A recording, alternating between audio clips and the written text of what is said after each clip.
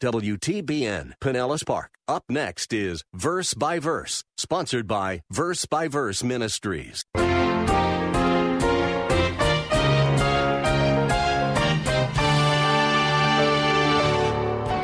Sometimes Christians can be so strongly opinionated and unbending on subjects not found in the Bible that we give the impression that our narrowness is the same thing as a stubborn, hardened dogmatism in which we insist that we're right about everything. And there are Christians like that. They can't be wrong. They know it all. Folks, we don't want to be known as opinionated know-it-alls. The story was told some years ago of a pastor who found the roads blocked one Sunday morning and was forced to skate on the river to get to church, which he did. When he arrived, the elders of the church were horrified that their preacher had skated on the Lord's Day. After the service, they held a meeting where the pastor explained that it was either skate to church or not go at all. Finally, one elder asked, "Did you enjoy it?" When the preacher answered no, the board decided it was all right.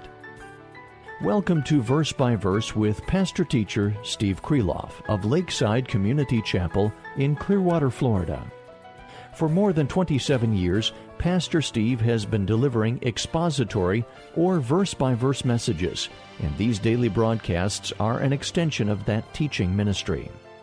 I don't know if the story of the ice skating pastor is true or not, but it does illustrate the lengths that some people will go to in setting out codes of behavior beyond those commanded in the Bible. The path to the kingdom of heaven is a narrow one, and there is only one gate available to us, and it is not very wide or popular. As Pastor Steve nears the conclusion of this series from the Sermon on the Mount, let us be careful that our narrow-minded view of salvation does not turn us into a 21st century Pharisee. Our text is Matthew 7, verses 13 and 14. But if you have your Bible ready, please turn to Luke chapter 14, verse 25. Here is Pastor Steve to continue the message that he began on the last verse by verse. In fact, before anyone became a disciple of his, the Lord made sure they understood the cost involved. Notice, let's go back to that passage I read before, Luke chapter 14. Notice what Jesus had to say to those in a crowd of people who were traveling with him, but many in that crowd had not yet committed themselves to being true disciples. Luke chapter 14, we just read this before. It says, verse 25, "Now large crowds were going along with him, and he turned and said to them," so these were not all believers, these were not all disciples. Lots of people had attached themselves to Jesus, and they were following him, some who wanted to be healed, others who liked seeing the miracles, some who were intrigued by this rabbi from Galilee. But Jesus understood that not every one of them had really become his disciple. And so he turned and he said to them, verse 26, now this ought to shock people. He said, "If anyone comes to me, does not hate his own father and mother and wife and children and brothers and sisters, yes, and even his own life, he cannot be my disciple." Now let me just clarify that. The Lord never commands us to hate our family. You have to understand this in the context that this is by way of comparison. What he's saying is, your devotion for me and your love and commitment to me has to be so deep and so right and so pure that by comparison, it makes your love for your family seem like hatred. So understand, I wouldn't want anyone thinking that Jesus said you got to hate your family. In fact, when you become a believer, you love your family even more than you ever did. There's a depth of love there. So understand, he's just saying that by comparison, your love for your family will seem like hatred when you compare it to your love for me. In other words, he's saying that I'm the priority. I'm the priority. I must come first in everything. He goes on to say, verse 27, "Whoever does not carry his own cross and come after me cannot be my disciple." Carrying a cross meant that you're on the way to die. Self-denial, more than self-denial. I'm ready to abandon everything for you. And then he explains the cost of being a disciple. And this is exactly what he's doing. He's saying this is the cost. Count the cost first before you make a decision. Know what you're getting into. I mean, the Lord is filled with integrity to tell folks this, and we ought to also. He said in verse 28, "For which one of you, when he wants to build a tower, does not first sit down and calculate the cost to see if he has enough to complete it? Otherwise, when he has laid a foundation and is not able to finish, all who observe it begin to ridicule him, saying, 'This man began to build and was not able to finish.'" He's saying in the context of a businessman. What kind of a businessman would set out on a venture without seeing if he had enough money and materials to complete it? We'd laugh at somebody like that. So Jesus said, "And so you must count the cost of being my disciple." You must count the cost. He goes on to speak about a king who sets out to meet another king in battle, verse 31. He said, won't this king first sit down and consider if his 10,000 men that he has to encounter the one coming against him with 20,000 is enough? I mean, it would be silly to go to battle and not know if you were strong enough to even have a chance to win. And then he says in verse 33, "So then none of you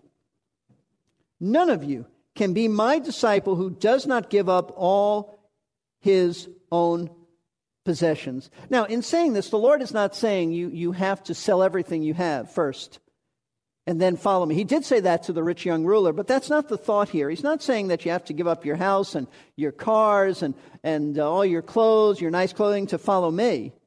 No, let me explain it by quoting from one Bible teacher. He said, "They were permitted to retain no privileges and make no demands.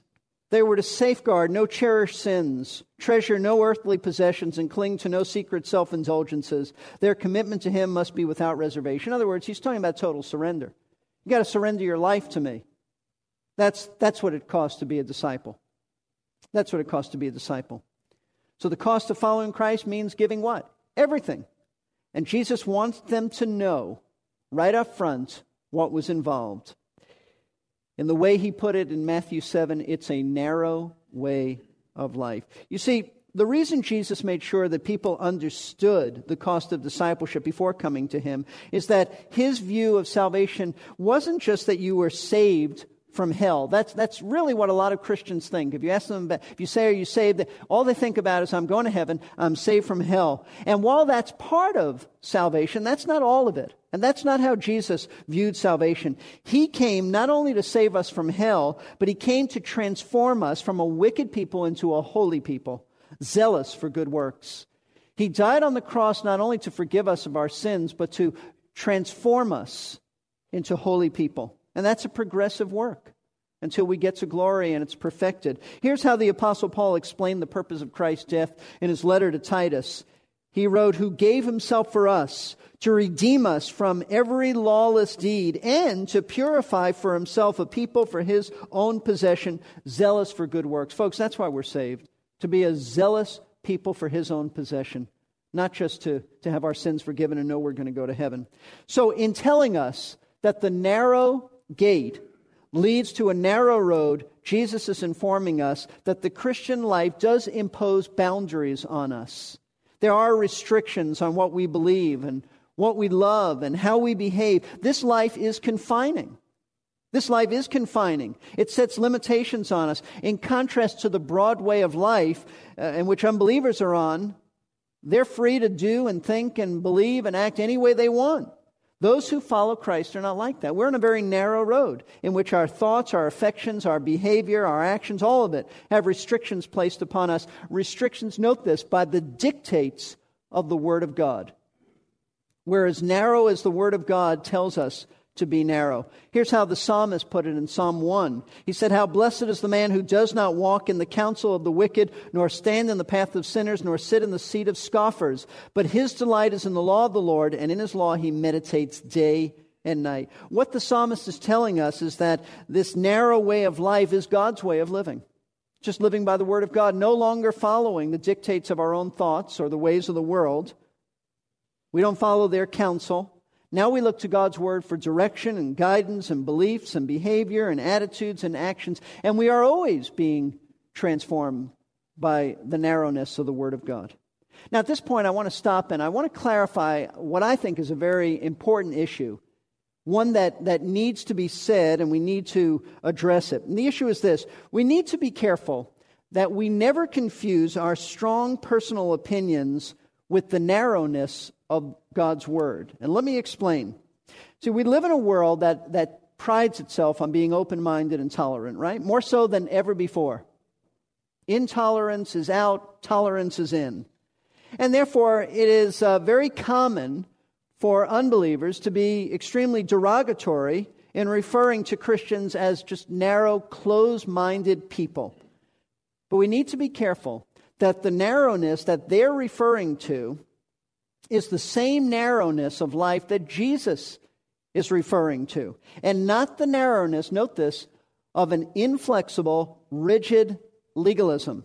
A narrowness that is dogmatic about issues that the Bible simply doesn't directly address. See, sometimes Christians can be so strongly opinionated and unbending on subjects not found in the Bible that we give the impression that our narrowness is the same thing as a stubborn, hardened, just dogmatism in which we insist that we're right about everything. And there are Christians like that. They can't be wrong. They know it all. Folks, we don't want to be known as opinionated know-it-alls. That's not the narrowness that Jesus is talking about.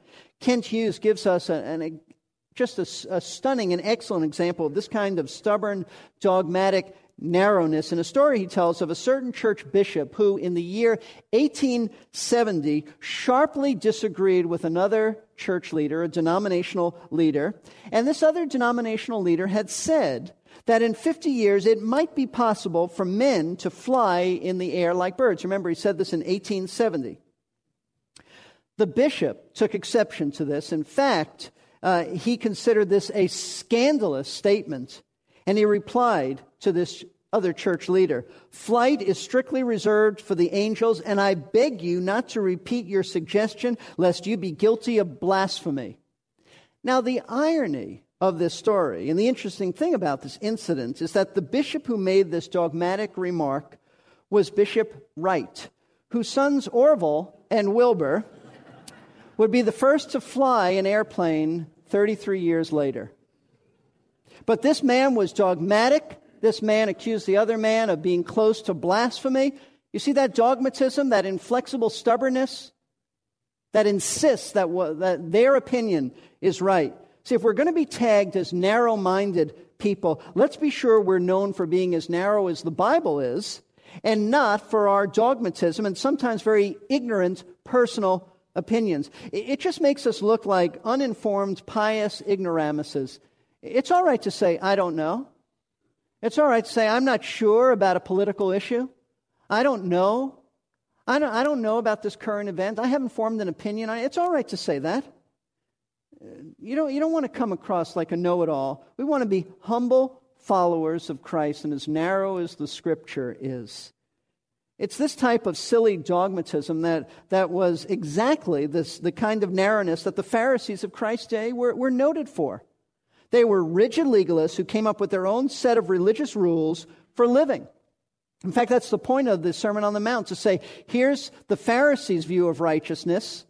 It's legalism. It's wrong. Here's my standard of righteousness. These men were legalists, dogmatic. Anybody who disagreed with them was on their way to hell. And really, what they did, they set up their own religious rules for living, and they were scrupulous and painstakingly meticulous in following them. And in doing so, they failed to walk down the narrow road of genuine righteousness. Now, Christ is calling us to this narrow road of genuine righteousness, not living by our own opinions, but living by the Word of God. So the narrow way that Christ was referring to in Matthew 7 is really the narrow teaching of the sermon he just gave, the Sermon on the Mount. And in this sermon, the Lord is just telling his disciples about kingdom living in a sinful world. Now he turns to the unbelievers in the crowd and he says, if you want to become my disciple, this is the narrow kind of way that you must live.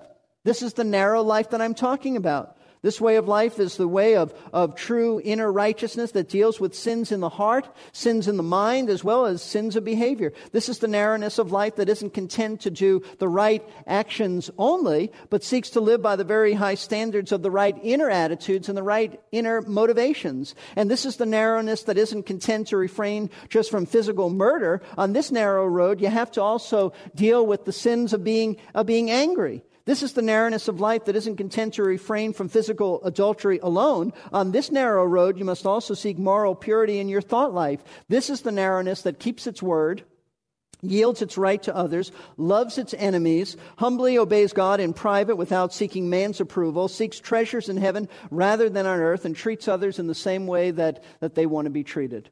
That's the Sermon on the Mount. And folks, if we're going to be known as narrow people, and we should be known as narrow people, let's be known for this type of narrowness.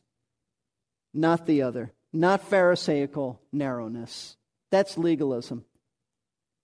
That's stubbornness. That's dogmatism where we ought not to be dogmatic. And so Jesus has given us so far two truths about our salvation. Number one, entering salvation is like going through a very narrow gate. Secondly, he tells us that following him means a very narrow way of life. And I urge you to live that way. I urge you as we begin to wind down our study of the Sermon on the Mount to be committed to living like this. And I know it's unpleasant when people call us narrow. Nobody wants to be thought of like that. But we follow our Master who was thought of just like that. We can do no other. The third key truth about salvation that Jesus taught is the narrow road is the road, he said, that leads to life. The narrow road is the road that leads to life. Verse 14 goes on to say, for the gate is small, the way is narrow, that leads to life. Now, in the previous verse, Jesus said that the broad way leads to destruction. Now he tells us that the narrow way leads to life. So there's a contrast, destruction and life. But what exactly does the Lord mean by life? This is not a reference to physical life. It's a reference to spiritual life. You see, the Bible teaches very clearly that due to our sinful natures, we are all born into this world dead, spiritually dead. We had physical life, obviously, or else we wouldn't come into this world. But we were spiritually dead. That is to say that apart from faith in Christ, we have none of God's life within us. We were like living corpses, unresponsive to God. That's why we hated him. We were disinterested in him, unresponsive to him. That's why we were blind. There was no communication with us and God. You may have said prayers, but they got no higher than the ceiling. There was no fellowship between you and God because God is holy. You can't fellowship with spiritually dead people. Paul wrote to the Ephesians about this, and this is very important to understand. Those who don't accept the doctrine of God's sovereignty in election really don't understand the depravity of man. Because if you don't understand that man is depraved, you'll think that man in and of himself can figure it all out, and that he has the power to bring life to himself. Dead people can't repent. Dead people can't do anything spiritually. They must be made alive by the Lord. And right here in Ephesians chapter 2, Paul says in verse 1, and you were dead in your trespasses and sins. Now, it's in the past tense, in which he says, you formerly walked according to the course of this world, according to the prince of the power of the air, of the spirit that is now working in the sons of disobedience. Among them we all too formerly lived in the lusts of our flesh, in indulging the desires of the flesh and of the mind, and were by nature children of wrath, even as the rest. This is a picture of fallen man without Christ. This is the way we all were at one time. We were dead in sins and trespasses. We followed the course of this world. We followed Satan, even if we didn't believe personally in him. We did whatever we thought was right. We had no response to God because we were dead. Dead. Verse 4, he turns a corner. He says, but God, being rich in mercy, because of his great love with which he loved us, notice this, God who is rich in mercy, has great love for his people. It says, even when we were dead in our transgressions, he made us alive together with Christ. And then Paul adds, by grace you've been saved. This is the miraculous, mysterious regeneration that comes to those that are saved. We were dead. God worked in our hearts. He regenerated. The word regeneration simply means that God gives you life. It's the same concept of being born again. That's what it means, by the way, to be born again. It means that God places His life within you. It's a divine nature you get. It's the life of God in you. That's why Christianity is not reformation. It isn't that we clean up the outside. That's what the Pharisees did. Christianity is transformation. It starts with the life of God in us, and He changes our hearts, and as He gives us our life, now we want to obey Him, and we have different values and different ambitions and a different way of looking at things, and now we long to do what's right, even as we still struggle with our sin. Because that sin wasn't eradicated. We still have it. We struggle with it. And so Jesus is telling us that this narrow gate opens up to a narrow way of life which leads to life itself. The Scripture often refers to this life as eternal or everlasting life. Romans 6:23, for the wages of sin is death. That's why we were all dead. We were all sinners. But the gift of God is eternal life through Jesus Christ our Lord. His life within us is a gift that comes only through faith in Christ. Now, the expression eternal life is a favorite expression that was used by Jesus, especially you read this throughout the Gospel of John. Jesus many times spoke about eternal or everlasting life. For example, John chapter 3, verse 36, it says, he who believes in the Son has eternal life, but he who does not obey the Son will not see life, but the wrath of God abides on him. John 5:24. Truly, truly, I say to you, he who hears my word and believes Him who sent me has eternal life, and does not come into judgment, but is passed out of death into life. John 6:47. Truly, truly, I say to you, he who believes has eternal life. And then in John chapter 10, verses 27 and 28, Jesus said, my sheep hear my voice, and I know them, and they follow me. And I give eternal life to them, and they will never perish, and no one will snatch them out of my hand. Because they have eternal life, Jesus said they'll never perish. They have life eternal. What a promise! Eternal life for free. But there is only one way to get it, and that is to turn from relying on ourselves and to trust the Lord Jesus Christ. The entrance to heaven is a narrow gate, and so is the path leading to that gate. Jesus said that not many find it, and following Him will lead us down a narrow path for the rest of our lives, a path that will sometimes put us in painful situations. But the rewards in this life, and especially the life to come, far surpass the present cost. The Apostle Paul said, our light affliction, which is but for a moment, is working for us a far more exceeding and eternal weight of glory. Pastor Steve Kreloff will conclude this message from the Sermon on the Mount in our next verse by verse. It has been a pleasure having you in class with us, and I hope you can come back next time. Pastor Steve is the teaching pastor at Lakeside Community Chapel in Clearwater, Florida. He has been serving there since 1981, and these Bible classes of the air are produced by Verse Ministries. We are grateful for the listener support that helps keep these classes on the air. If you are ever in the Clearwater area on a Sunday morning, we invite you to join us for worship.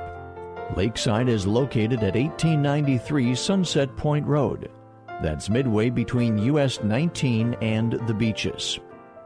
Today's class was the middle of a three-part message based on Matthew chapter 7, verses 13 and 14. If you would like to hear the entire message, you can order a cassette tape or an audio CD. To get yours, please call us at 727-441-1714. Leave your name and a number, and we'll return your call during weekday office hours so that you can place your order. Our number again is 727-441-1714. To listen to our program on the web, please point your browser to versebyverseradio.org. We have today's lesson and many of Pastor Steve's previous classes available. We also offer a free newsletter and an equally free podcasting service. The website again is versebyverseradio.org. We just heard Pastor Steve quote several verses in which Jesus promised eternal life to those who will believe in Him. But what exactly does Jesus mean by eternal life? It might at first seem that He was talking only about how long His followers would live. But as we will see in the next verse by verse, what Jesus offers is both quantity and quality of life. Please join us for the next verse by verse. You've been listening to Verse by Verse, sponsored by Verse Ministries. This program was pre-recorded. To learn more, including how to donate to this ministry, visit versebyverseradio.org. That's verse. We're here to give you strength between